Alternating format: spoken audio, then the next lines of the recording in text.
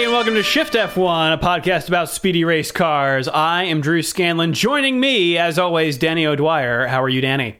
I'm doing great. Having a good time, sitting in my chair. I had to put it slightly lower so I was closer to this microphone, and I feel like a wee person. It's great. Also joining us, not a wee person, Rob Zachney. How are you, Rob? Not too bad. Just enjoying the shocking normality of hanging out around my house all day. Not going out, not seeing people. How's Doggy doing? She's not thrilled. She wishes she were being taken out more, and she's teething. So every time I turn around, like I hear an odd scraping or like rattling sound, and that's usually her trying to like break a baby tooth off on something valuable and irreplaceable. Yeah, sounds like having a kid. Congratulations. I guess the positive part of all this is that it really is kind of business as usual for this, at least the technical part of this podcast, because we're all just recording via Skype anyway, so nothing has changed except I'm not in the studio except anymore. Everything. Yeah, and my microphone's probably not as good, so apologies. I will be using a Blue Yeti at the moment. I will be bringing the soundboard back eventually, but just haven't gotten around to it yet. I did have to go down to the studio yesterday because I thought it was being broken into, but it turns out it was just another person in the building for some reason was moving out. They were moving out of their office to work from home, but for some reason was doing it through our office while wearing a mask and carrying equipment out that looked a lot like our equipment. So thank you to the Emeryville PD for coming to the office with me yesterday. Sorry for the false alarm. Wow. Yeah. Hey, if you're new to this podcast, a very special welcome. This is going to be a little different from the normal ones for reasons that I guess are apparent to those listening to it the week that or the months that this goes up. But in the future, all sports are on hold due to the coronavirus.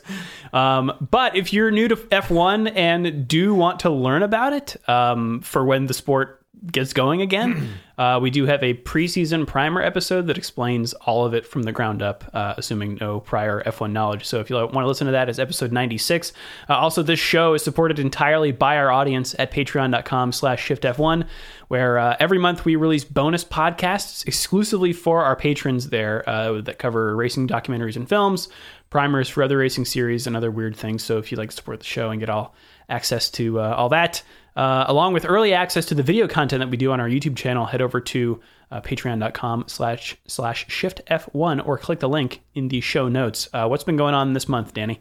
Yeah, we had a bunch of stuff go up. We had, of course, because Bahrain was supposed to be on last weekend, we had the track walk for Bahrain, which was recorded before all of this, so I had to flash up some text at the start of that video to be contextualized stuff. But we also put up the first of our sort of Let's Plays on racing games up on our YouTube channel, which is youtube.com/shiftf1, and it was about Dirt 2. It was Drew, you were shepherding me through the wonderful world of Dirt 2, and I got to finally tell my Travis Pastrana neighbor story, which was great. So if you want to hear about that, go over to, like I said, youtube.com/shiftf1. They're free to watch all of our videos. I think we've had a podcast since, but in case you didn't know, all of the backlog of videos we did last year for patrons are all also available to watch up on that YouTube channel, and we don't run ads on anything or anything. So plenty to check out if you are in the mood for some racing action, especially racing video game action. And we'll have a patron-only podcast going up next month. The one you're about to listen to is kind of in that format. I tend to host the ones where we're reviewing films or TV series, so I'm going to be doing that once we've gotten through sort of our housekeeping here. And of course, if you are a patron, by the way, you do get access to all of last year's, which a lot of people have been asking about, because if you're basically hungry for podcasting and also maybe podcasts that aren't constantly talking about this thing all the time, if you become a patron now, you'll get access to, how many did we do last year? Like 12, it must have been at least, right? So 12 or 13 reviews of movies and primers for other seasons. So there's loads of stuff there. Thank you to all of the 880 people who are currently supporting us on Patreon. We really, really appreciate it, and we are totally down to keep doing this podcast throughout the year, regardless of whatever's going on, because we love racing in every form.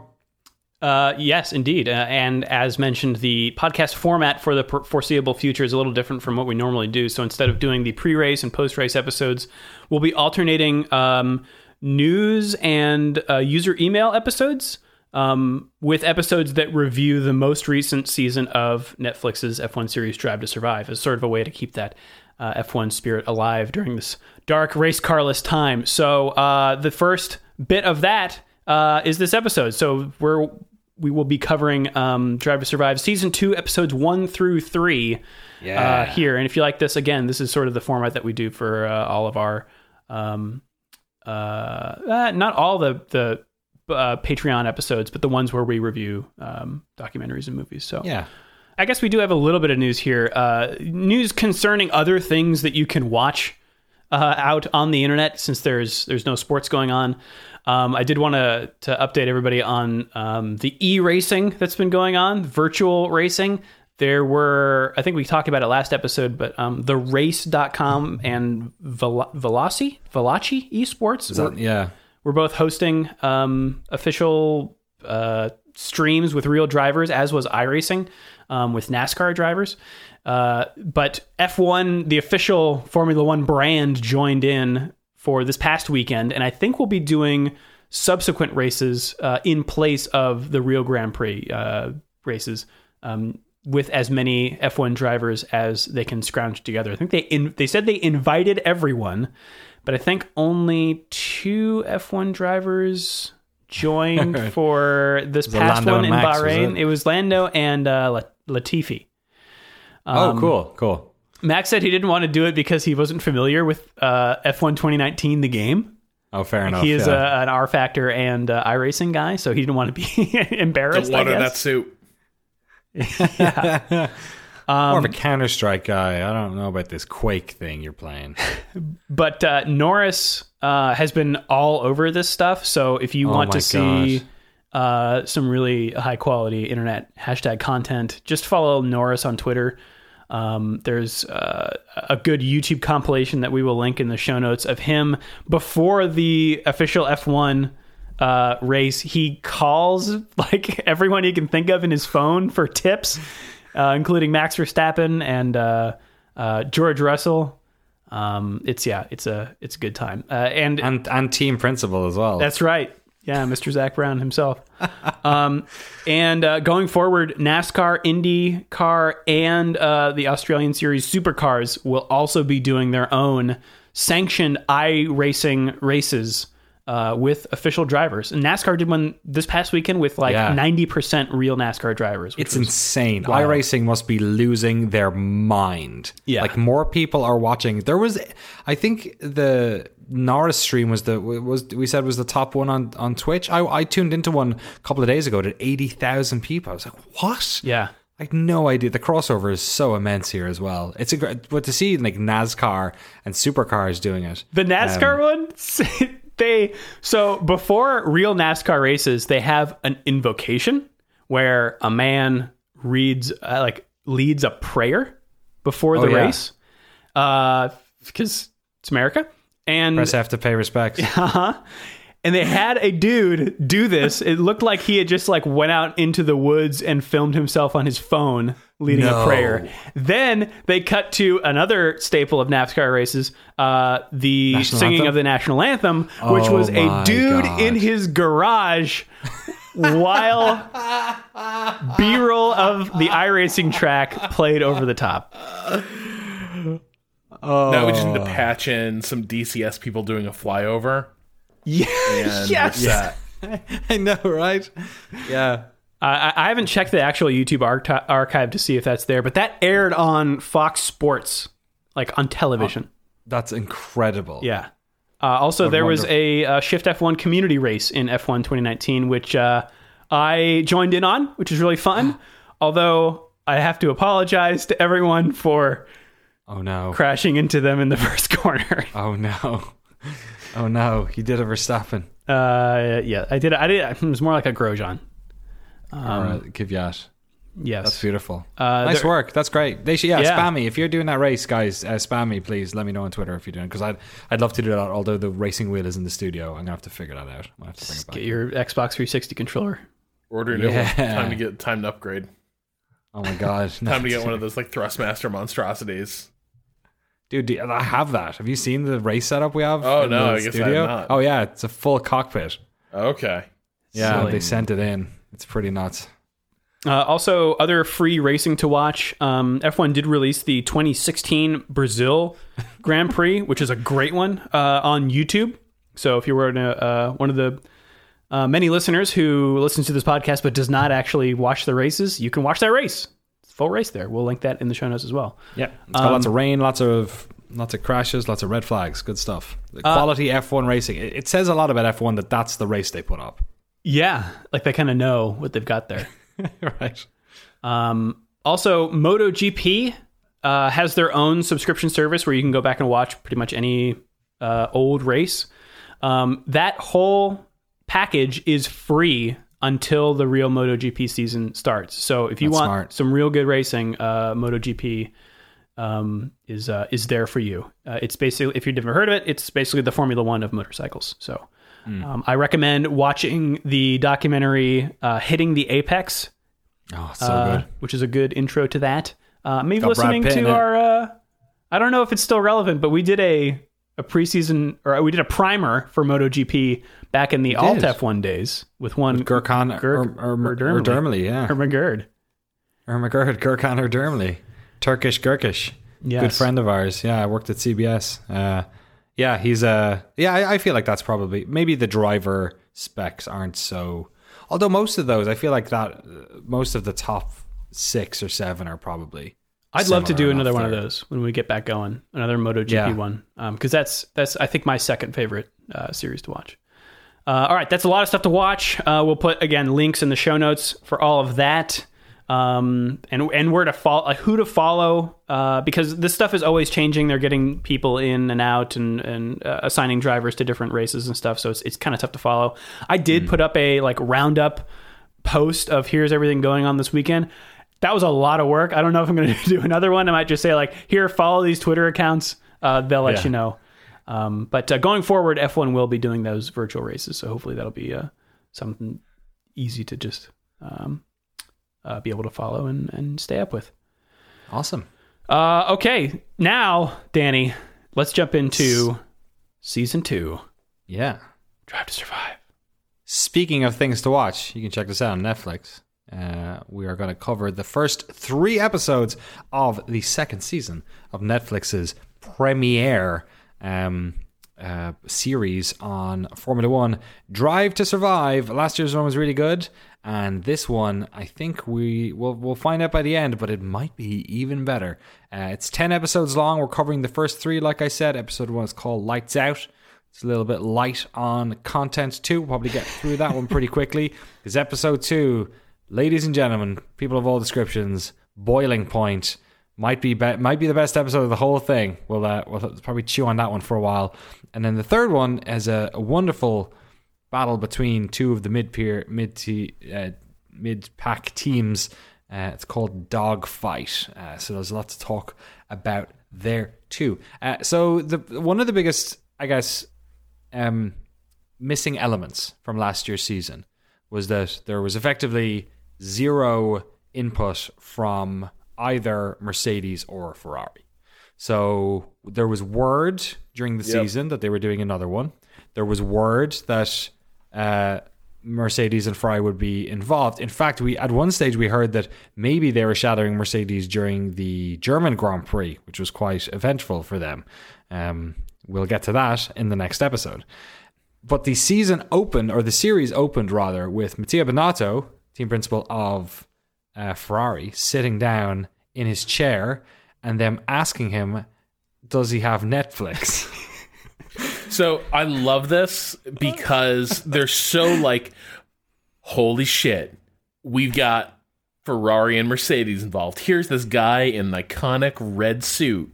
Not Santa, but Mattia Binotto. and here he is. Do you have Netflix?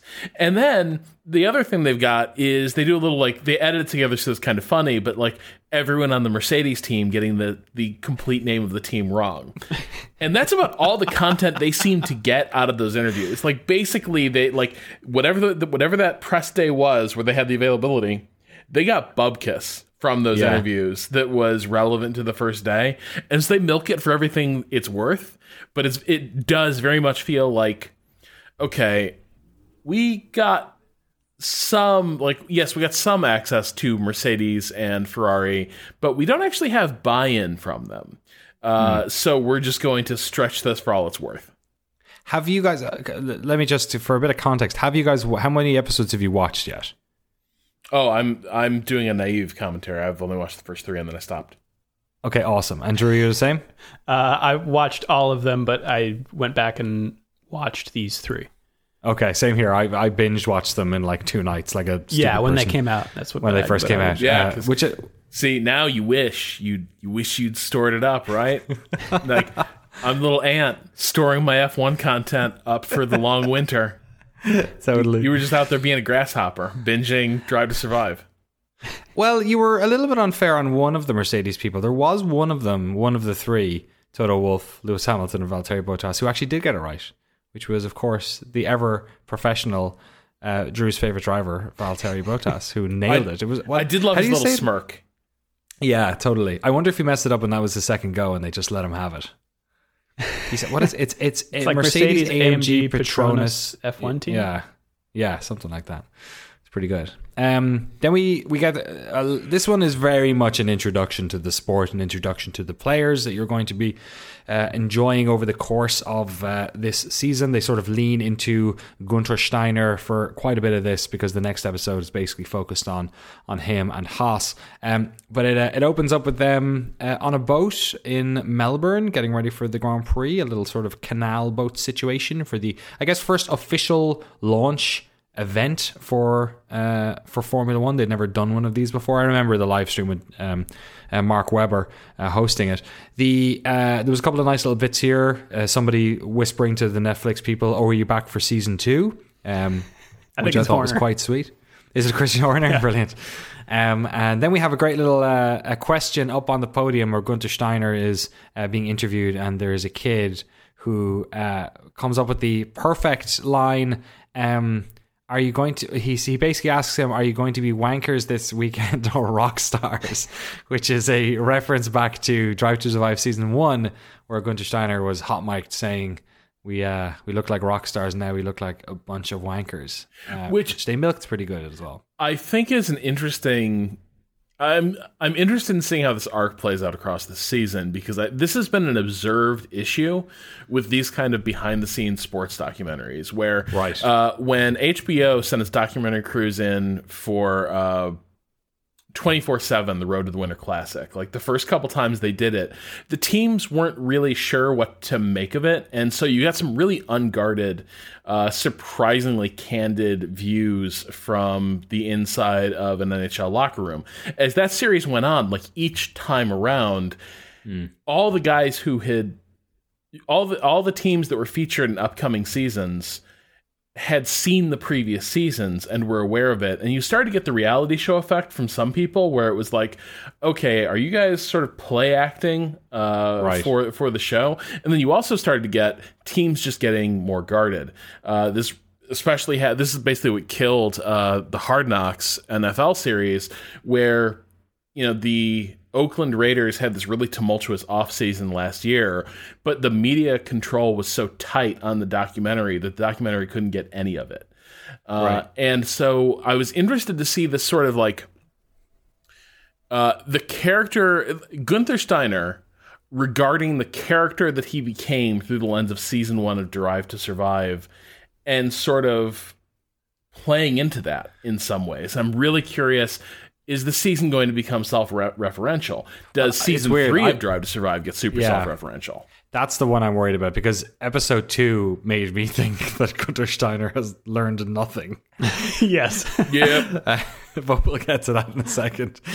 We get a whisper of it after they sort of check in with Max Verstappen and talk to how he's obviously Honda have a deal with Red Bull and Daniel's gone away and will he miss him and all that stuff. And then it cuts to Haas, who is, it's Gunther Steiner having a sort of the launch of the new car. He is in the factory. We have a second launch in the next episode.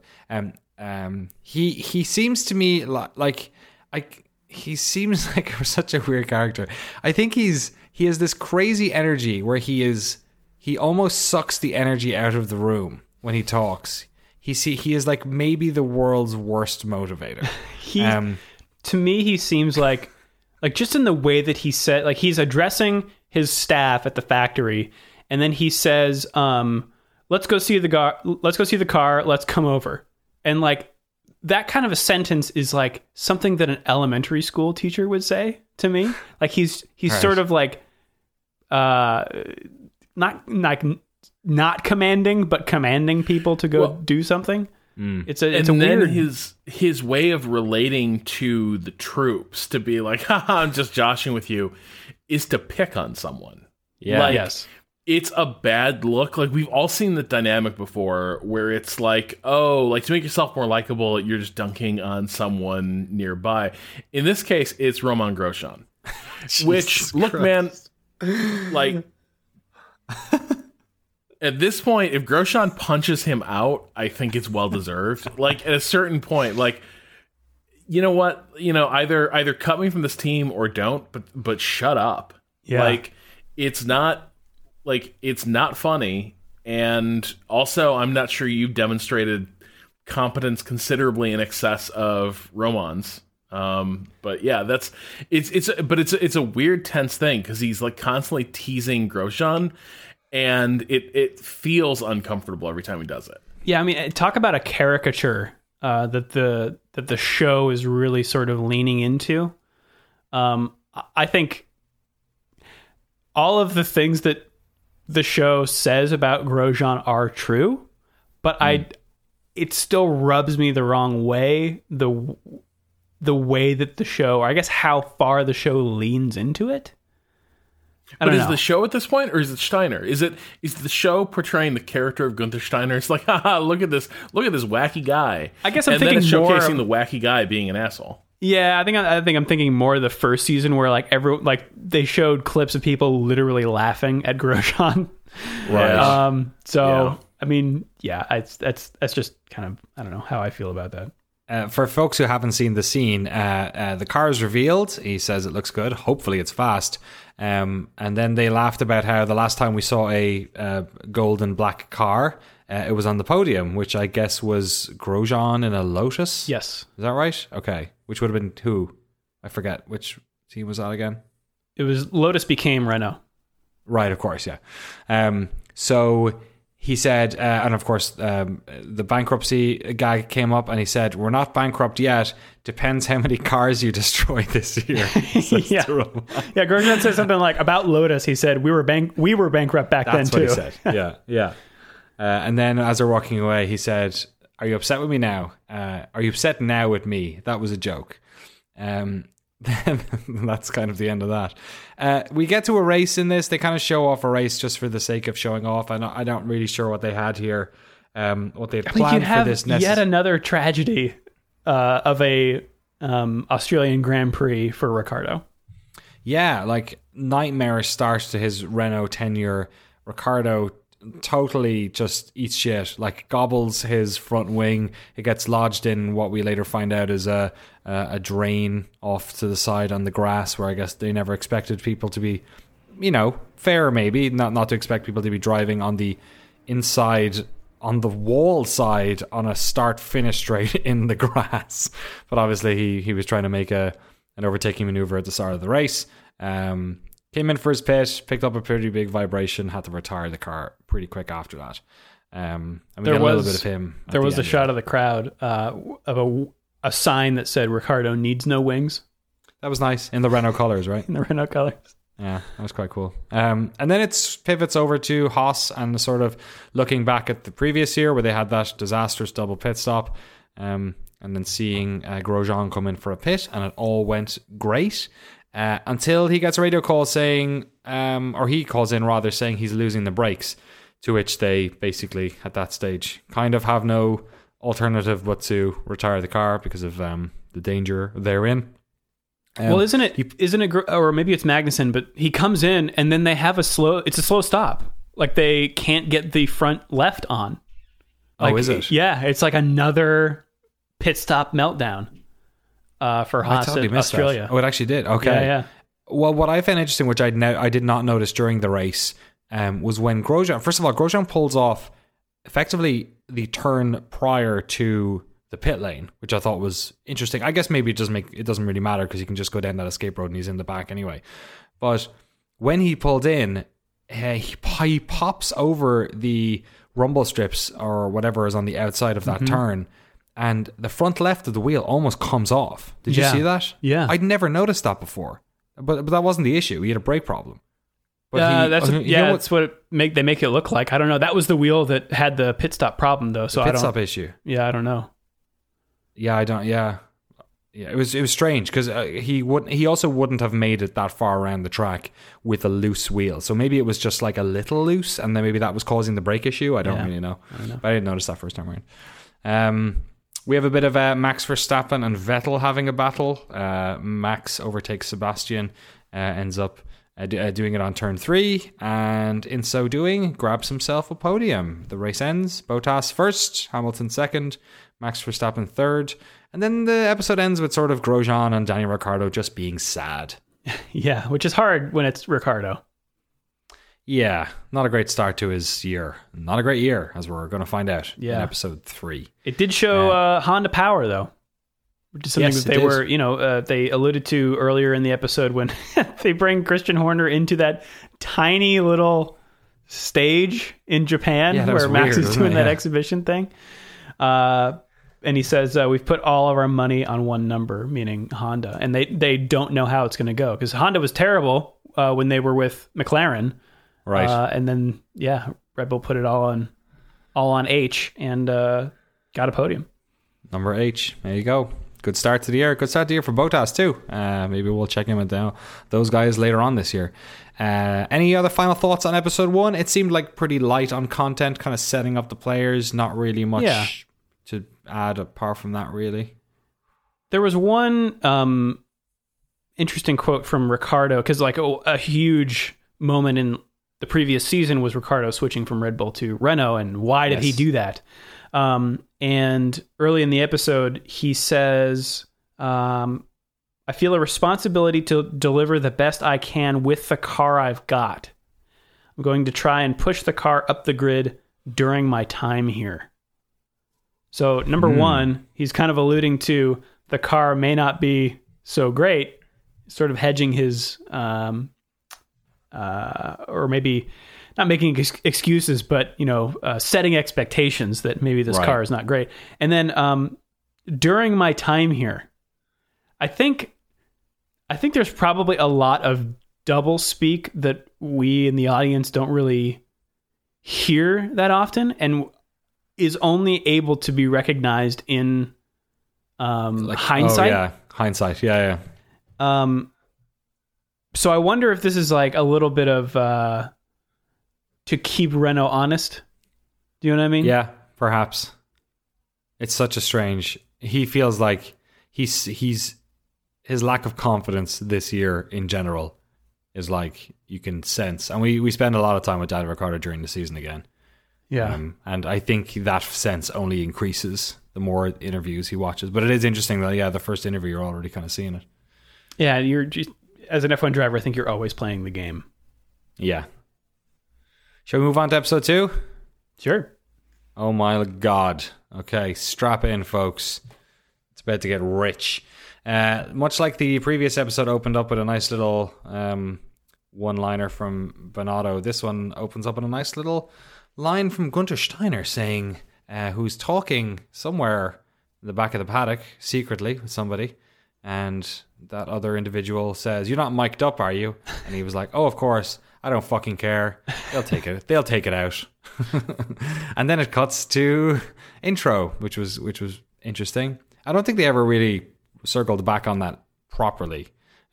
They didn't take out anything though, and there's a lot of Gunther Steiner cursing. So if you have children around at the moment, I'm going to be quoting quite. Well, I guess that ship has already sailed, but there's going to be a lot more coming. Just FYI.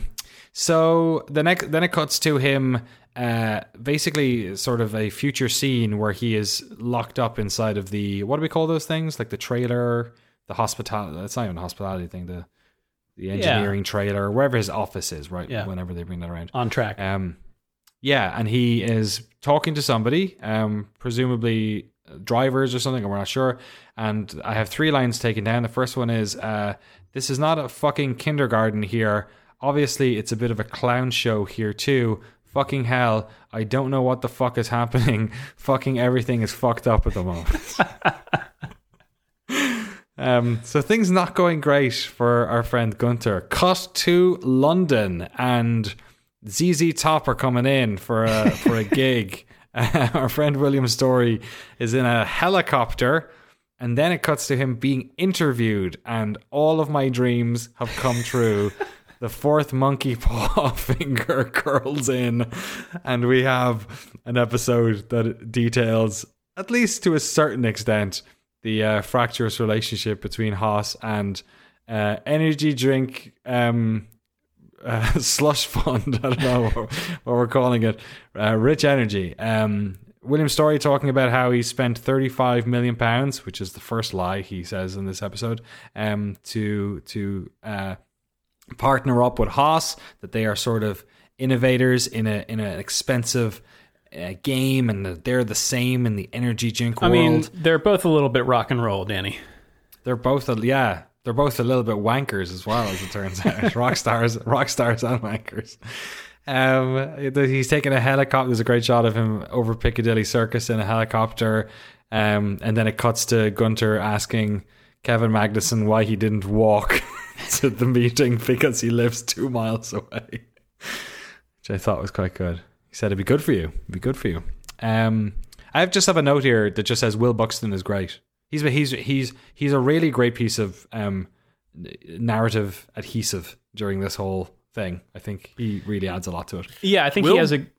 Go ahead, Rob. No, I was just gonna say Will Buxton's emergence as one of the voices of the paddock is such a weird thing to consider from the vantage of somebody who watches early broadcasts with Speed and then NBC, because the Speed crew were so clearly outsiders. Will was kind of the little annoying guy whose job it was to scurry around the grid and get in people's way.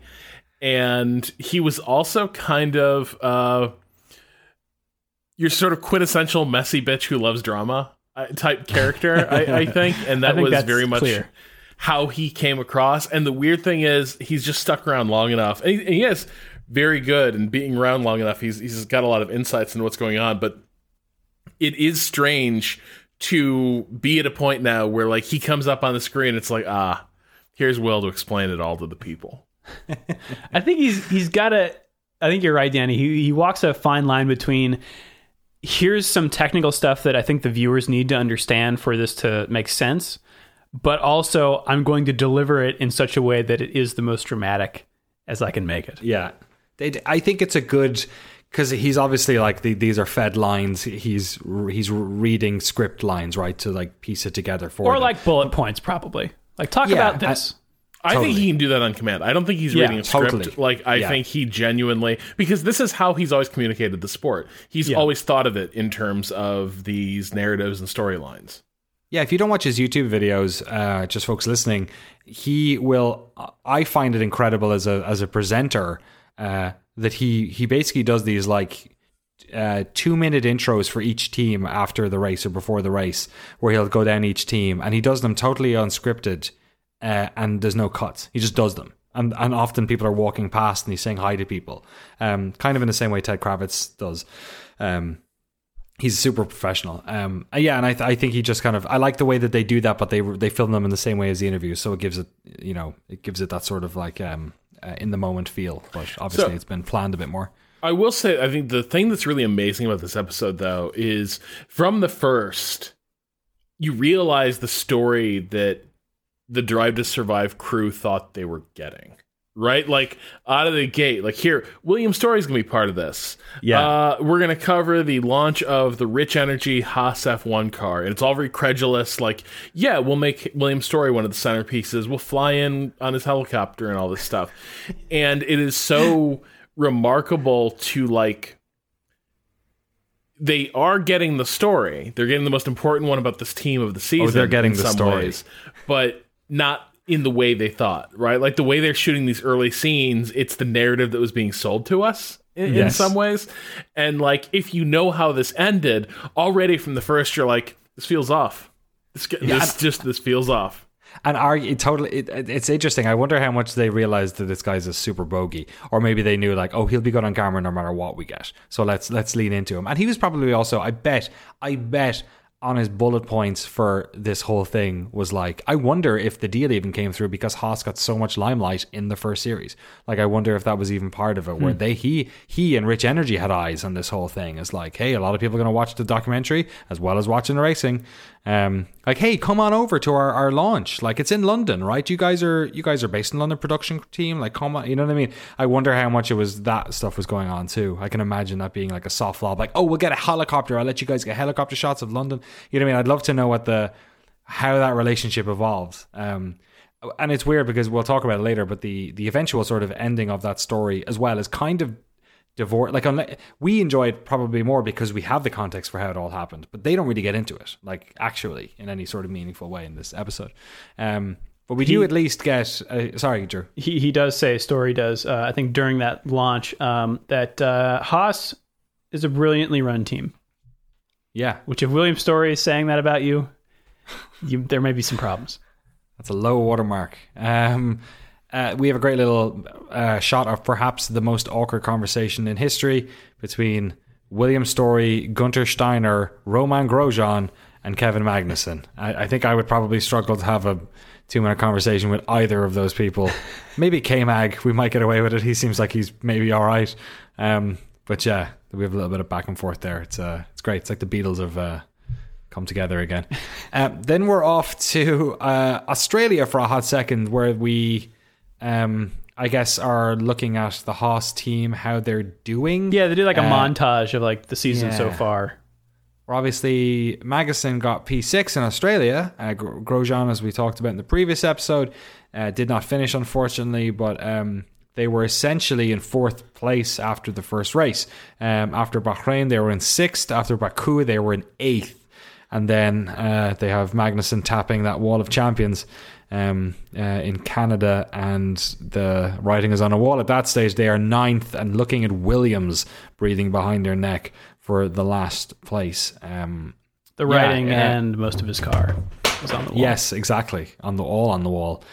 He's not very happy about it. This is the worst experience I've ever had in any race car, he says over team radio, to which Gunter says, enough now.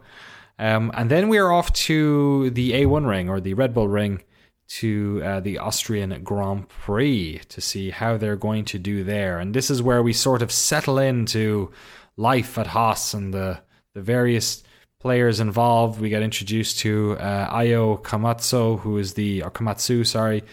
the race engineer. He's basically Roman Grosjean's long-term race engineer who's traveled with him from team to team. He's sort of involved in here a little bit.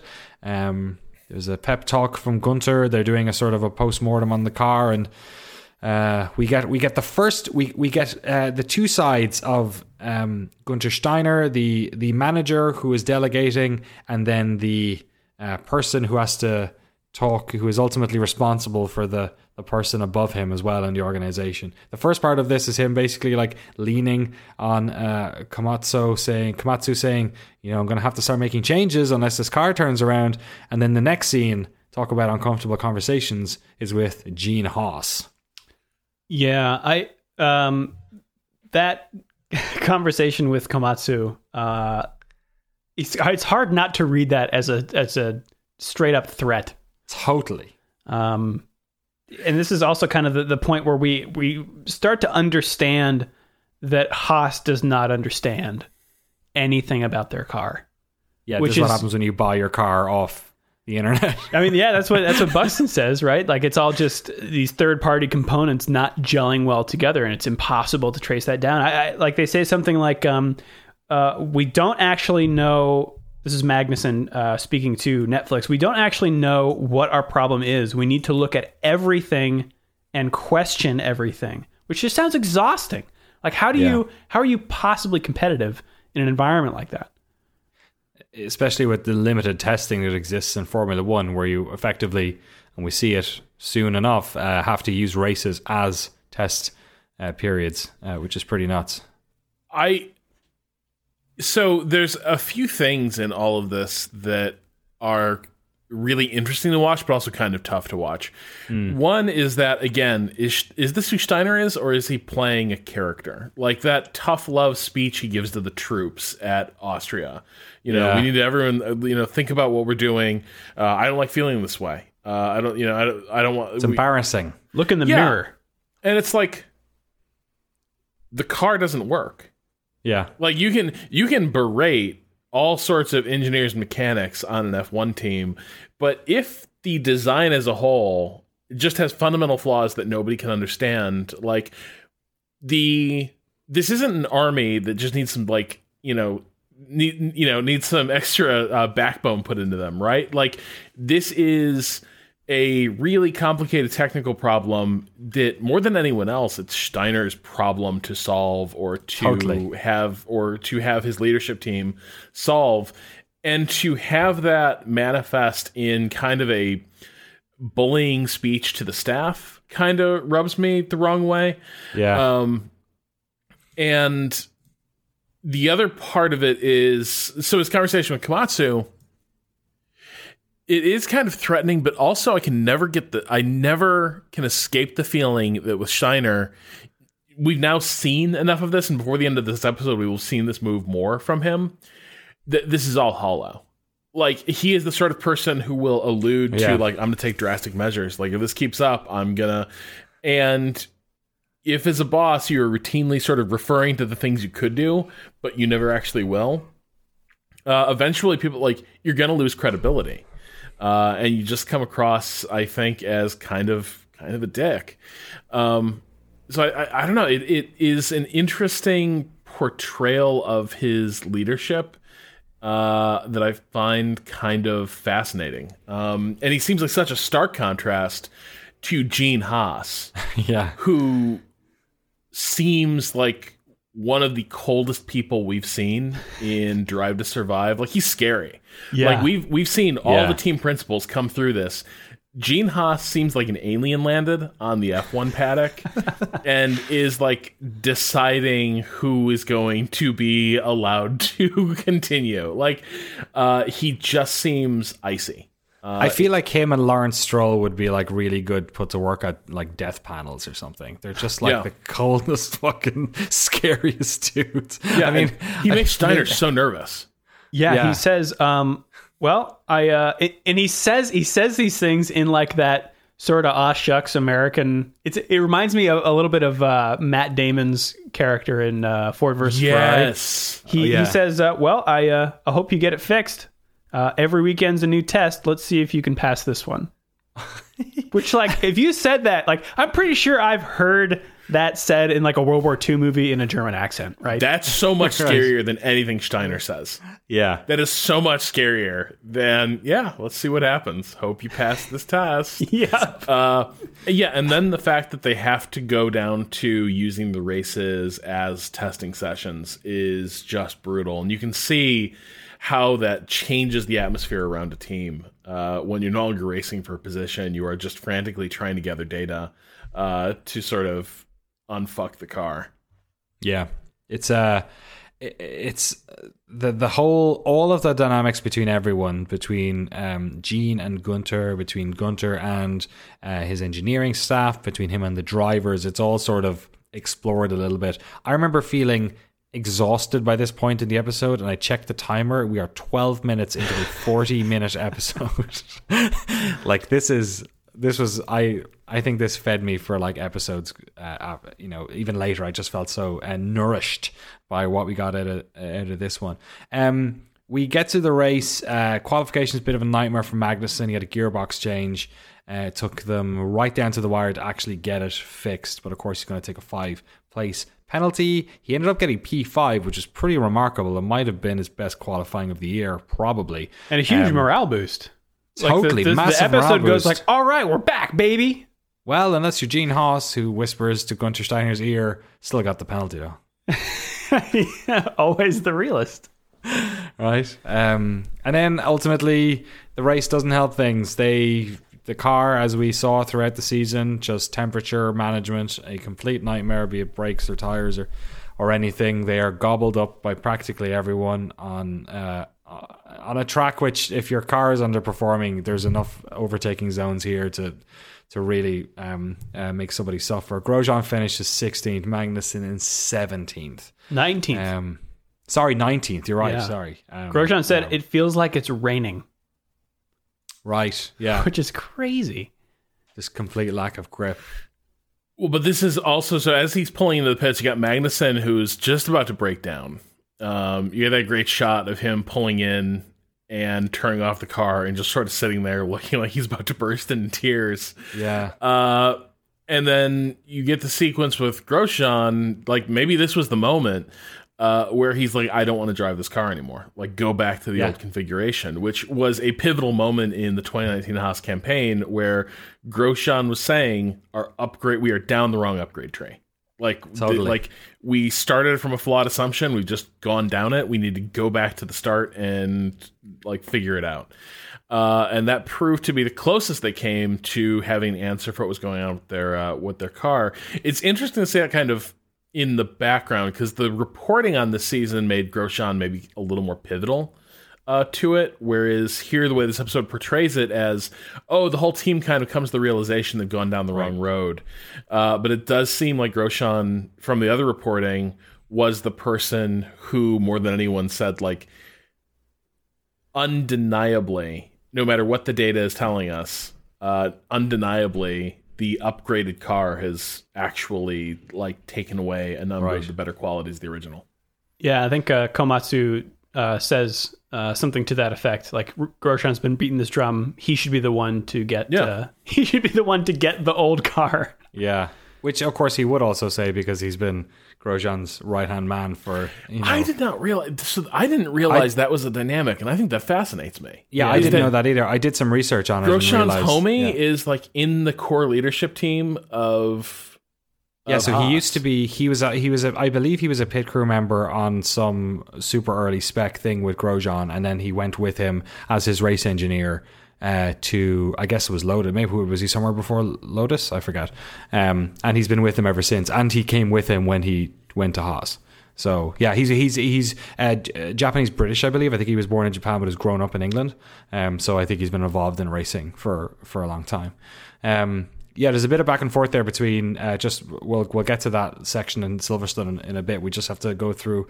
We have to take a little quick pit stop in Copenhagen, Italy, and with William Story. The back and forth between Gunter and Grosjean was interesting. He said, "Yes, as soon as you're behind another car, basically, you can't do anything."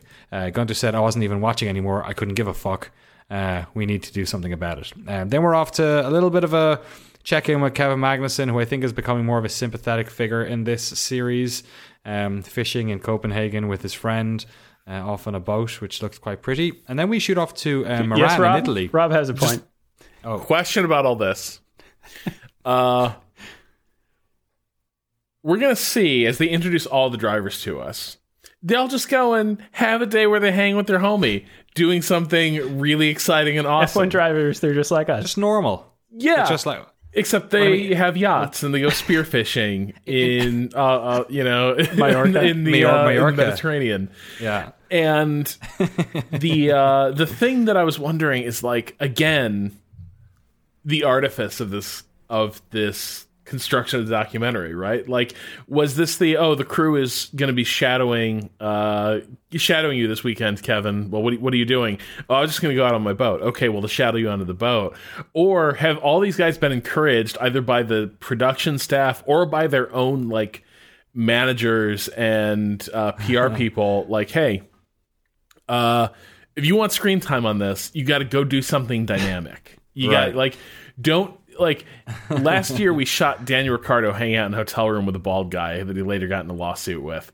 God. Jeez, all that. And that only became an interesting scene because the stakes of that conversation were so high. But ultimately, it was two guys sitting on a couch having a stilted conversation.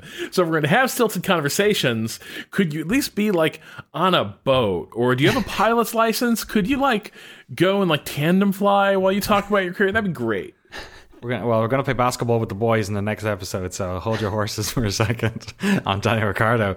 Maybe he'll get in a lawsuit with that guy. We'll have to wait and see. But this actually filled in a bit of context for Gunther Steiner, which I didn't really understand because I knew he was Italian, and then he's in Moran, and I didn't realize that was in South Tyrol. So he lives in the northern region of Italy, which was basically an Austro-Hungarian part of the country until I think a lot of German after up there. World War One, right? Yeah. So like it's like half the people there speak German. So he's from Bolzano, which is the capital. So I guess now he lives in Moran, which is a village in the foothills there of the Alps, the Italian Alps. Rob is totally right. When it came to drivers, we're getting a lot of this bombast, and even when we're hanging out with Christian Horner and his wife, Jerry Halliwell, the Spice Girl, on their fucking horse farm or whatever in this massive house.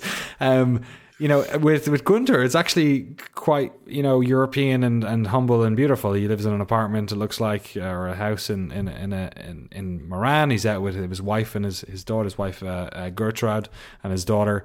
And it's quite sweet. Like, it's just like family life, and he's talking about. He seems like the type of person who like just holds a lot of stress and is okay with like quite a lot of stress, and then that last bit of stress lets him boil over. And it's interesting, the dynamic between him and his wife, where he's trying to downplay things and she's like, well, maybe it's more stressful than you think. Yeah, the editing's pretty good, where he says something like the pressure doesn't get to me really, and then she just kind of smiles, and meanwhile he's like dealing with a pot that is boiling. Yo, you missed the start of the sequence is them walking to the market, and his daughter asks, "Do you like being a team principal?" Yeah. Yes. And her mother responds, "Well, he's been doing it a long time." Yeah. And Steiner's answer is, "What else would I do?" Yeah. And I was like, whoa, hold on here. Like, sometimes this stuff all seems very staging and everything, but that entire exchange, like suddenly sort of recast a lot of what I'm saying. We're like, is Gunther Steiner really up for this? Like, I wonder. Like, this is a bad season. We're catching him at a low moment. But to an extent, I think it has to be a weird thing where, again, you've reached the pinnacle of your profession and it sucks. Yeah, he says something later, like, I think it's not that. It seems like this is all he has, really, and so it must work.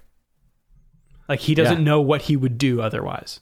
And he's reached the top of, like, he's hit the ceiling of his career, right? He's not going to be an owner. Like, he doesn't exist in that financial world. He's done really well, and he's here. And he also seems like the type of person who I imagine maybe he misses his family quite a lot of the time as well. Maybe it seems like they have a really idyllic lifestyle. Perhaps you'd have maybe to not. claw me out of that apartment. Like, sorry, I could hang out with my beautiful family and go buy like fresh ingredients at the Italian-German market down the street, and then go back to back into our sort of mountain cottage. Like, hell yes. Like, F1's cool, but you would have, like, I would leave that for F1. I'm not sure I'd leave it for the Haas F1 team. Yeah, totally. Then we cut back, real change of pace, back to our friend Richard Story. Rich Energy have tweeted out they are done because of numerous things, including the PC attitude of F1 that they are done sponsoring Haas. There is another interview with Richard Story, a very short sort of chat, but he's no longer wearing his purple suit, so they presumably recorded this afterwards then. Well, obviously they did, because he's now talking about having left the relationship with Haas. Then it cuts to Gunther Steiner being interviewed by a mob of press, constantly asking questions about Gene Haas, because obviously it's all anyone wanted to know back then. About Rich Energy. Gene Haas answering a question saying, we got that initial payment but never got anything else. And then basically a lot of like press handlers saying like, no more questions on this, we're done. Like very frustrated Gunther Steiner saying like, I'm sick of answering questions about this whole thing. And then the next shot of the car we have still has the logo on it, so I guess they hadn't gotten around to it took a while, remember? Did it take a little while for them to? Yeah, it took ages. Madness. Then we have the line where they basically decide to go back to the old spec. I have never felt sorrier for Kevin Magnussen than the scene where they tell him that he's not getting in the car. I think even before they told him, he just looked distraught. Like he just like they're driving a lemon. There's nothing you can do about it. He says something on the boat like sometimes people don't understand that you're not doing well because you're a bad driver. You're doing poorly because of the car, right? Yeah. And he that clearly must cause these drivers some anxiety. Like, it's not my fault. Yeah, especially when you've only got one. You can only ever prove yourself in that car for a year. There's nowhere you can't just go out in your own one and show people. But look, I'm able to do it. You know what I mean? It's you're just stuck. You're stuck in a crap car for that long. Then we go to we're in Silverstone. They start the race. They have qualified, I think it's 7 and 8. No, it couldn't be 7 and 8. It has to be further down than that. But they're beside each other. They make their way through the first couple of turns. Okay, and just as they're entering that first DRS zone, Grosjean makes himself a little bit wider than he needed to maybe, and Magnussen was a little bit too close. And they tap each other, and they realize they both have punctures. There's a line from somebody in the Haas pit crew saying they hit each other, and there's another voice peeks up that says fucking idiots. Yeah, and then what happens next, I guess? Do they both retire? They do, yeah. Okay, so they both retire. Absolute nightmare. I have a wall of text that I transcribed. Okay. Can I read it out to you? Lay it on Yes. us. Okay, if you have a child, you need to cover their ears right now, because it's about to get Gunter up in here. Gunter Steiner is addressing his drivers. He is still mic'd up. Perhaps he realizes this. Perhaps he doesn't. And he says, I fucking had enough of both of you. You let the fucking team down. Let me down, which I protected you all the time. And I'm not fucking going into who is right and who is wrong. And I don't want to hear, oh, he moved this and he moved that. All that fucking wank, you know? Gene spends 100 fucking million a year, you know, of his own fucking money, which fucking wants to pull the plug and let everyone down because you fucking idiots. I've no fucking more to say to either of you guys, and if you don't I don't fucking need you here. Do not come back, please. Kevin Magnussen smashes a door, and then Gunther Steiner runs after him and talks to is that his boat friend, or is that someone else? I don't know. It's probably. I think it was somebody else. Yeah, his handler.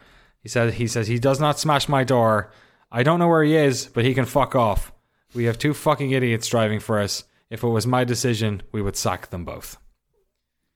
Yeah, which is interesting that it's not his decision, and it's or also he's just talking shit. Yeah, it speaks to what Rob was saying, right? Where like all bark and no bite. You know, just like he does just seem to overboil.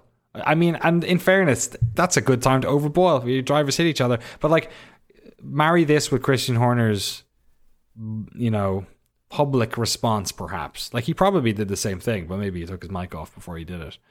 But also, you didn't have a shot of Christian Horner running down after someone who just smashed their door while people are walking around, so...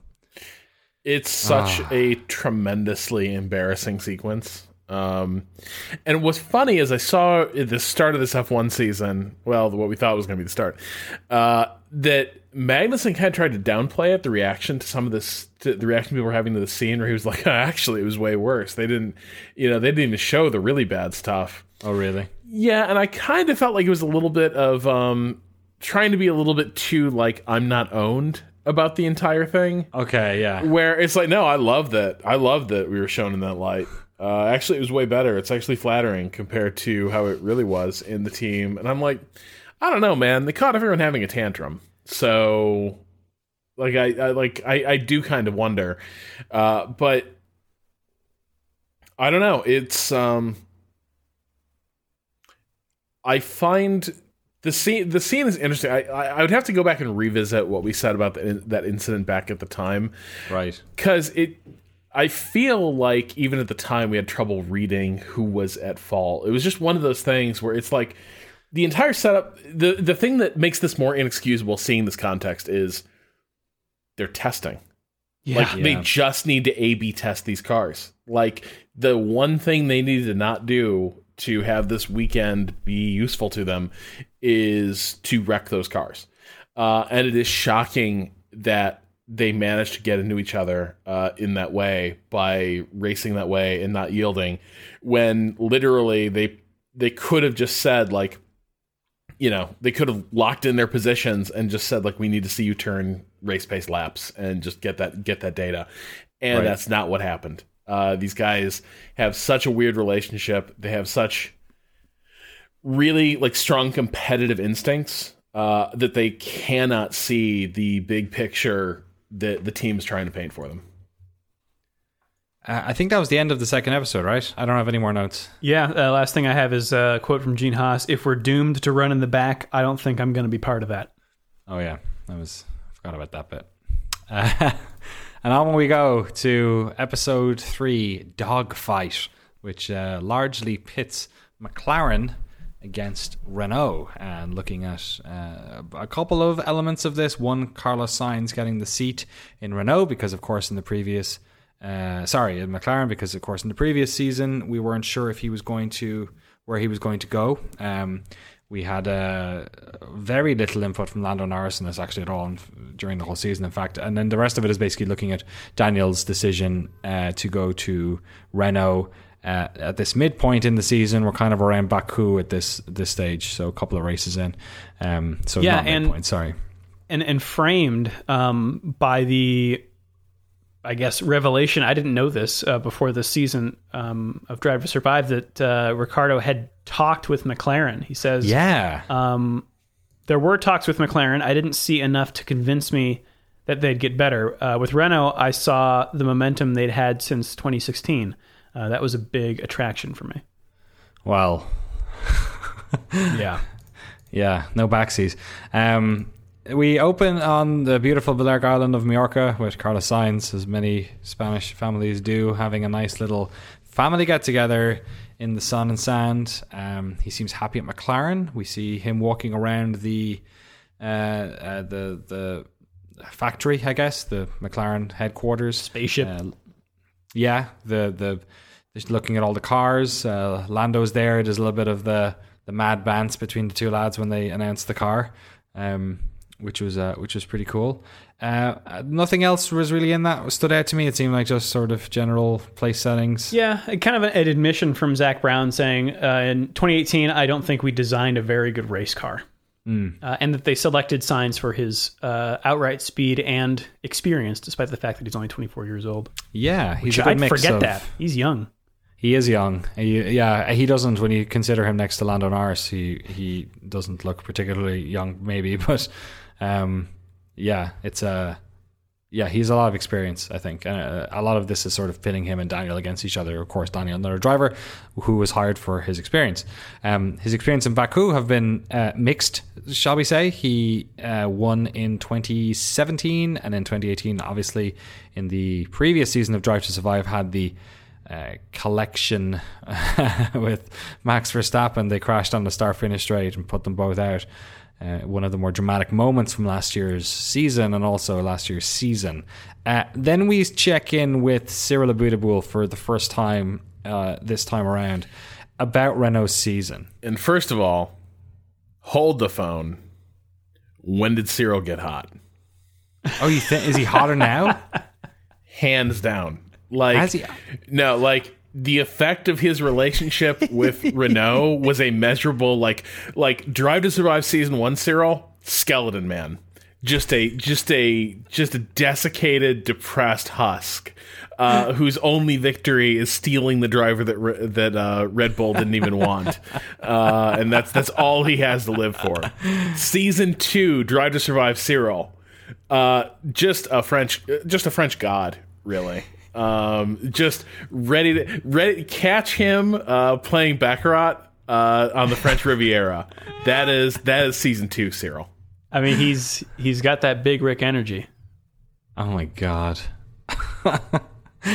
Okay, and then on to is this? Oh no, this isn't the basketball thing. We have a little bit of a banter with his personal trainer, who we'll talk about a little bit later, I guess. Daniel Ricciardo's homie. That he always takes advice from his personal trainer. You remember this guy? Isn't it also like his friend from school or something? Yeah. He's like but there was no one else that ever influenced Daniel Ricciardo's decision on anything. No, legally. Absolutely not. No, exactly. Yeah, Jesus. Then we go to Baku qualification. Again, pitting Ricciardo and Sainz against each other. Ricciardo pits in a not fantastic 12th, and then Sainz, also lots of disappointment from him, and of course his cousin, who's effing and blinding in the pits when he comes in P11. Then a small child chastises Daniel about how bad his qualification was after the race. Who was that kid? I know, that kid's got balls. Fan? Just a kid who was looking for autographs, I think. Was it? After the race. Looked like, yeah. He had a program in He's his going to be hand. season 3, like Daniel Ricciardo's new career coach or something. Like that's just the progression. Season 3, it's like that kid from that kid from Gasoline Alley. It's just here counseling Daniel. I'll bet that kid was in season 1 in that Microsoft store grilling Hulkenberg about his performance. Oh my god. He was that guy. He was also maybe the guy who popped up and asked Christian Horner or asked Gunter Steiner the question whether or not they're going to be rock stars or wankers. I don't know. He gets around. Also, just quick question. Yeah. Carlos Sainz's cousin. Yeah. Secret serial killer or no? Ooh, I think Gordon Freeman impersonator. Gordon Freeman was a straight maniac. Like, that dude killed a lot of people. He discovers extraterrestrial life exists, and it is coming to Earth through a portal he ripped through the fabric of space-time, and he was like, fucking finally, and starts bludgeoning everything he can see to death with a crowbar. Gordon Freeman, just a monster. We don't know what he was doing before he came into work at Black Mesa. Why was he late? He was dissolving bodies out in the desert. Dude, It's like, well, time to... I ran out of lies. Sorry, I had to go to the... I mean, he literally kills a baby at the end of that game. So, whoa. Yeah. Big alien baby. Little length baby. We're into the race in Baku. Baku. We have Carlos Sainz and Ricciardo driving to survive, as it were. Sainz gets past Lando Norris pretty early. Ricciardo is also making up places, or Ricciardo, as McLaren's radio keeps saying to Sainz. Then he is edging past Daniel Kvyat in the Toro Rosso, and eventually gets past him on, that would be the end of turn 2, after a little straight after the first turn. He is looking to get past him, but unfortunately outbrakes himself, ends up going down that slip road, the one where, I forget the name of that is it GP3 driver or 2, the guy who tried to do the 58-point turn to get out of there. He couldn't reverse his car. That one. Daniel, there's a great little shot of him looking in his right mirror, not realizing that Kvyat is behind him, because none of Kvyat's car is in his right mirror. If you looked in his left mirror, he'd see all of Daniel Kvyat, and reverses into Danny's side pod. Danny on Danny, blue on blue incident.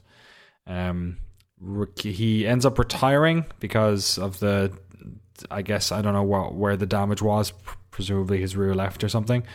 And he's obviously not particularly happy, embarrassed, he said, as he came off the wall. And then we come back to the battle that Sainz is having, where he is basically gobbling up places, doing really well. Comes in for the final lap and crosses the line in P7 for his first points of the season. There's lots of dancing around between Carlos Sainz Sr. and the cousin. I need to remember what his name was. I forgot. His name is also Carlos, but they have a nickname for him this year. Oh, okay. It's different. Because 3 Carloses and 2 Carlos Sainz is too much. Yes. Okay.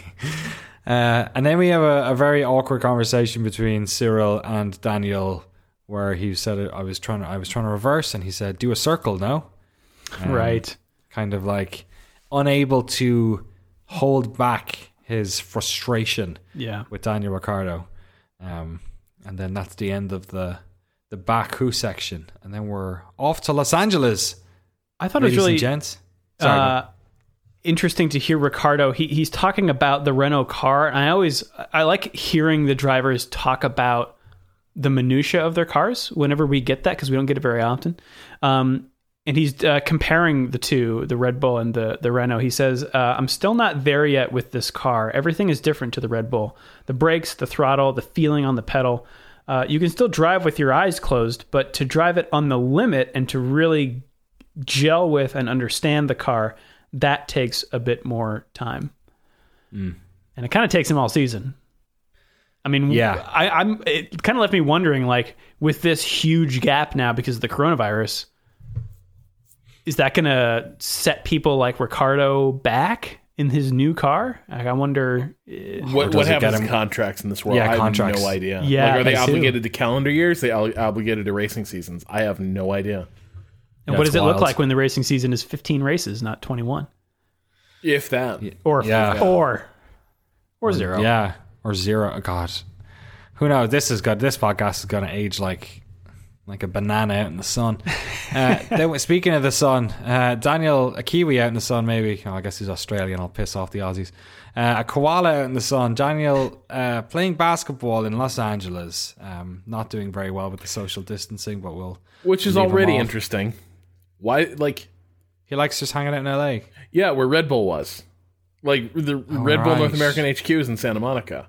Right. And so it's just another weird thing where it's like, man, why did you make this career move? Yeah. Like, here you are, like, all right, hanging out. Effectively, like, LA is a great city, like, a million reasons to visit if you are, like, somebody of, like, effectively unlimited means and such.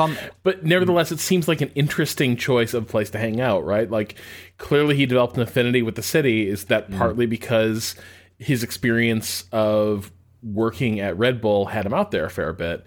In which case, again, we come back to the, like, man, Red Bull really was your effective home as a racer, and now you're kind of completely, like, cut off from the things that were your patterns, and now you're just a guy driving for Renault, but you're basically a mercenary.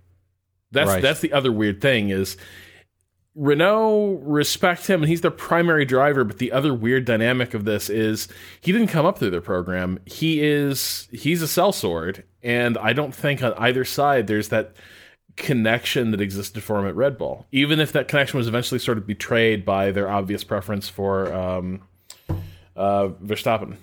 Right. Very well put, because this is all in stark contrast to what we see with Carlos Sainz, who is now living in England. He's moved to England. He is shopping in Marks and Spencer's.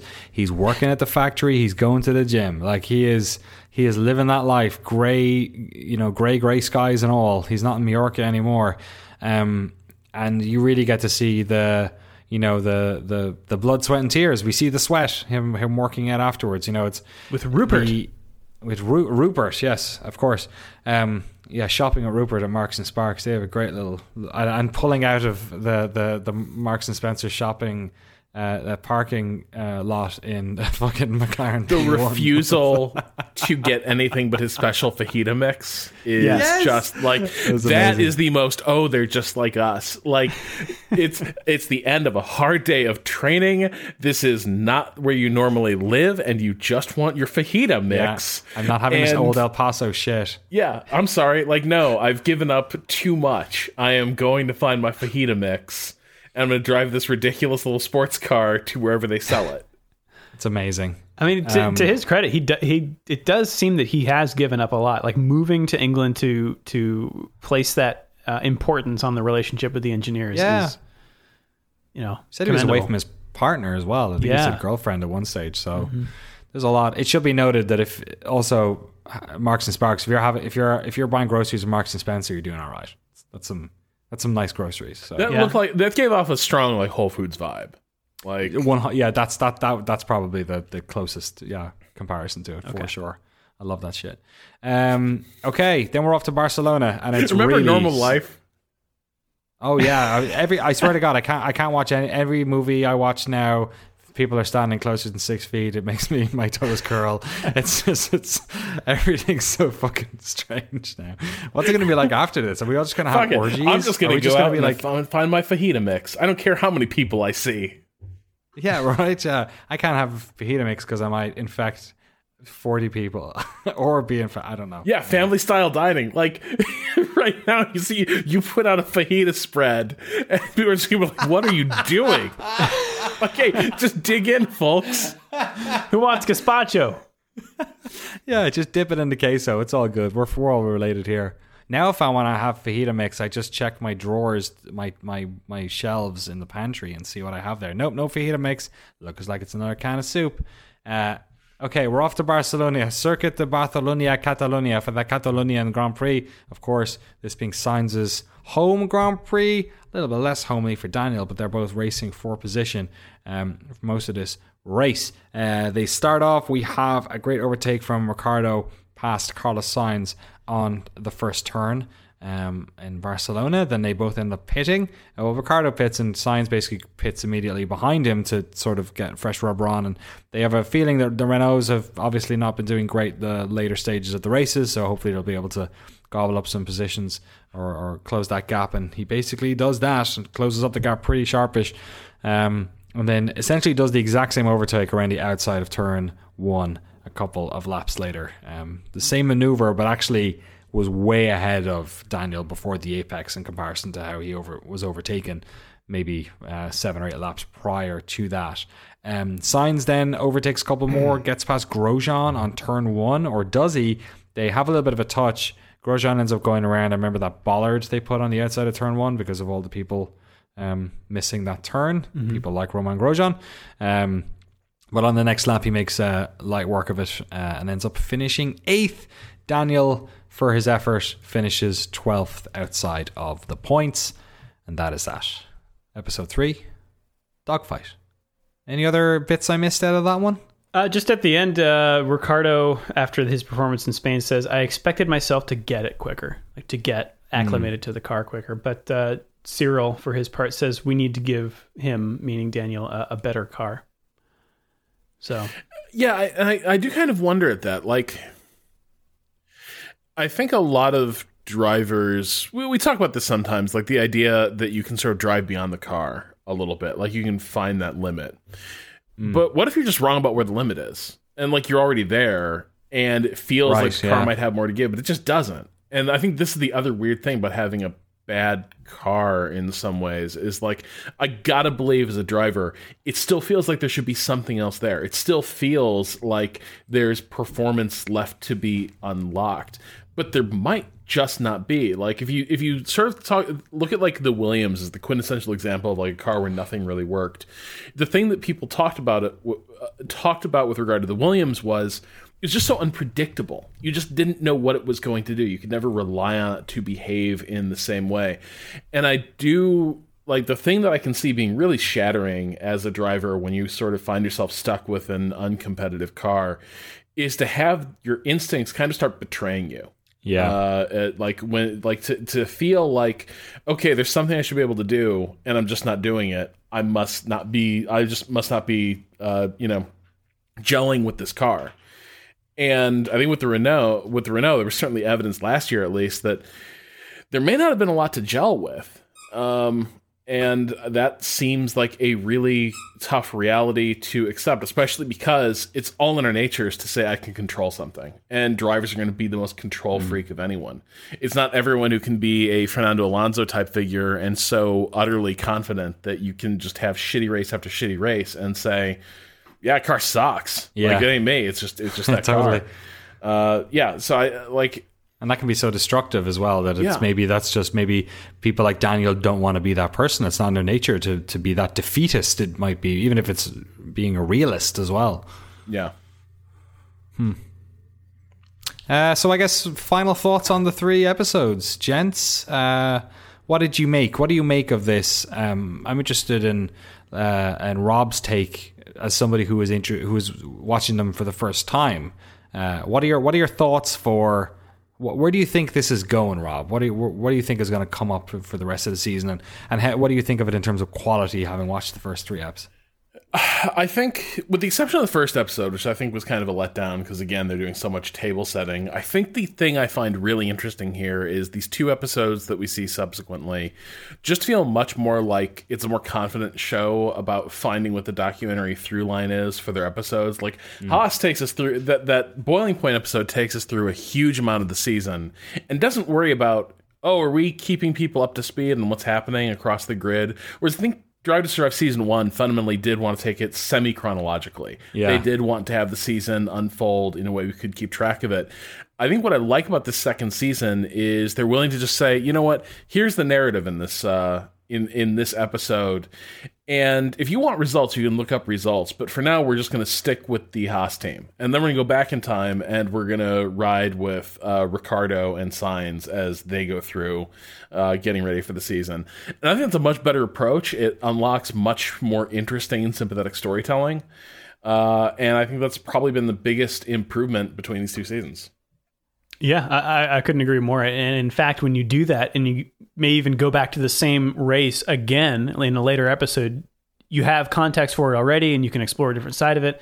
Yeah, I think that's a great observation, Rob. I think you're right too. It gets off to kind of maybe a slow start, but that second episode is just so rich. Yeah, so rich. Yeah, I agree with Drew and Rob. That's a very astute observation. I think they carry that through the rest of the season as well. And in a way, it sort of marries, perhaps not the experience of folks who are watching this on Netflix having not watched this season, but certainly the experience for anyone who's watched the F1 season is that we have covered a lot of this already, that we do know a lot of these beats. So we are covering the same ground. We're not watching it because we're uncovering everything for the first time. You know what I mean? Like we're watching it because we're getting new context for it. So if we're enjoying that, then why wouldn't people then for the same reason, people who are watching the first couple of episodes, maybe at home with their dog, we should do we should all get dogs so the listeners don't know which one it is whenever this happens. So why wouldn't they also value that experience of sort of watching stuff again? Because there's almost a weird joy from knowing what's happening outside of it and then getting that sort of second look at it. It's like the instant replay effect or something. I think that's a podcast. Well, that's my part of the podcast done anyway. Those are episodes 1, 2, 3. 1 through 3 I meant to say, but 1, 2, 3 also works. We'll be back next week with the new stuff, but if you like this, of course, 2 weeks from now we'll be checking out episodes 3, 4, 5 and 6. So you have been warned. Drew, I'll hand it back to you. Yeah, like Danny said, we are going to do a news-heavy and email-heavy podcast next week. So if you've got some emails, hit us up at shiftf1podcast@gmail.com or the email form at f1.cool/emails. Let us really anything you want to know about or tell, just a story you want to say, maybe some fun driver interactions you've had. I know there are people out there who've actually met F1 drivers. Maybe we can get Rob to tell his story again. I think that'd be really fun. But if you've really anything Formula One related, how are you liking Marbula One? If you've been watching that, we got to do a preseason primer on that one. There you go. Yeah, all the teams. Oh boy, it's just so much. And you can follow us on Twitter. We're at ShiftF1 Podcast. I'm at Drew Scanlon. That's at Danny O'Dwyer and at Rob Zachney. Again, if you'd like to support the show, you can do so at patreon.com/ShiftF1. Anything else, fellas? Danny?